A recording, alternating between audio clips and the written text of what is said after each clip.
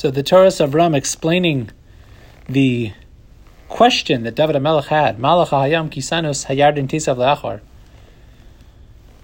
trying to understand the concept of the Nes, meaning the nature of the creation is Bli Gvul, is infinite, because it comes from Hashem.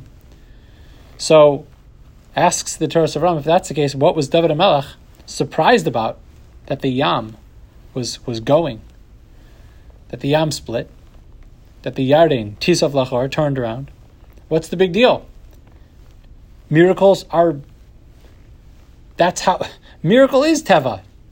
Teva is imposition on the natural state of something. In other words, the natural state is infinite. Comes Hashem and imposes gvulos, boundaries, on this limitless, infinite Bria. So, the Torah of Ram says a beautiful pshat here. V'nir lomar, ki tmiyaso shel David hi ala matar shel hanes, lo ala hanes atzma. He's explaining what was the amazing part of the nes is not the nes. The amazing part of the nes is who or what is deserving of such a nes.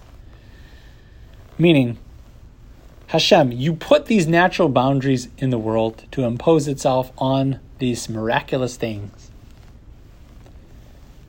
What makes you, Hashem, decide to cause a nes? Well, let's look. Why did the sea split? What did Hashem try to tell the world with some of the miracles that have happened in the creation? He quotes the Ramban Nachmanides, Ala nisim shanasu b'Mitzrayim. What was the purpose of the nisim, the miracles that happened in Egypt? Ki ha-mofes hanifla, mora sheish la'olam aloka, mechadsho v'yodea mashkiach v'yach. So he says that the miracles that happened in Egypt were to tell the world there's a God. There's a God who's intimately involved in our lives. Ki b'chol zeh, if the miracles would come, what would happen?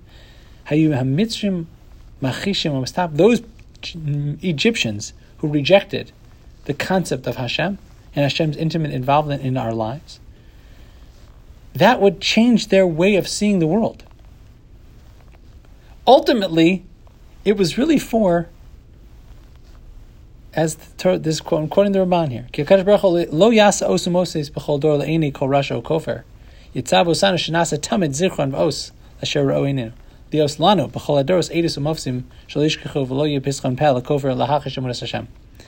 What does Hashem do? Hashem sets up a miracle so that the children would be told about the miracle, and their children would be told, and everyone would know about the miracle, so that there shouldn't come along a quote kofer lahachish, so that somebody who rejects Hashem shouldn't have a pischon peh, shouldn't have a place to open their mouth.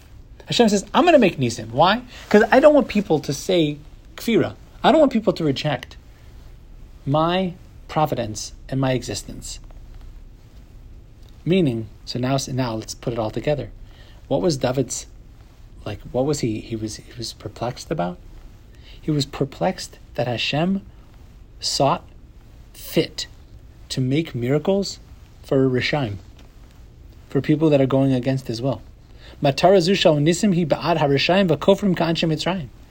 was making miracles to teach the Egyptians who rejected Hashem, and anybody like them, Mishar Doros.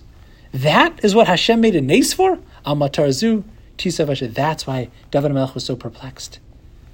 Hashem, that's who you're making miracles for? It's unbelievable.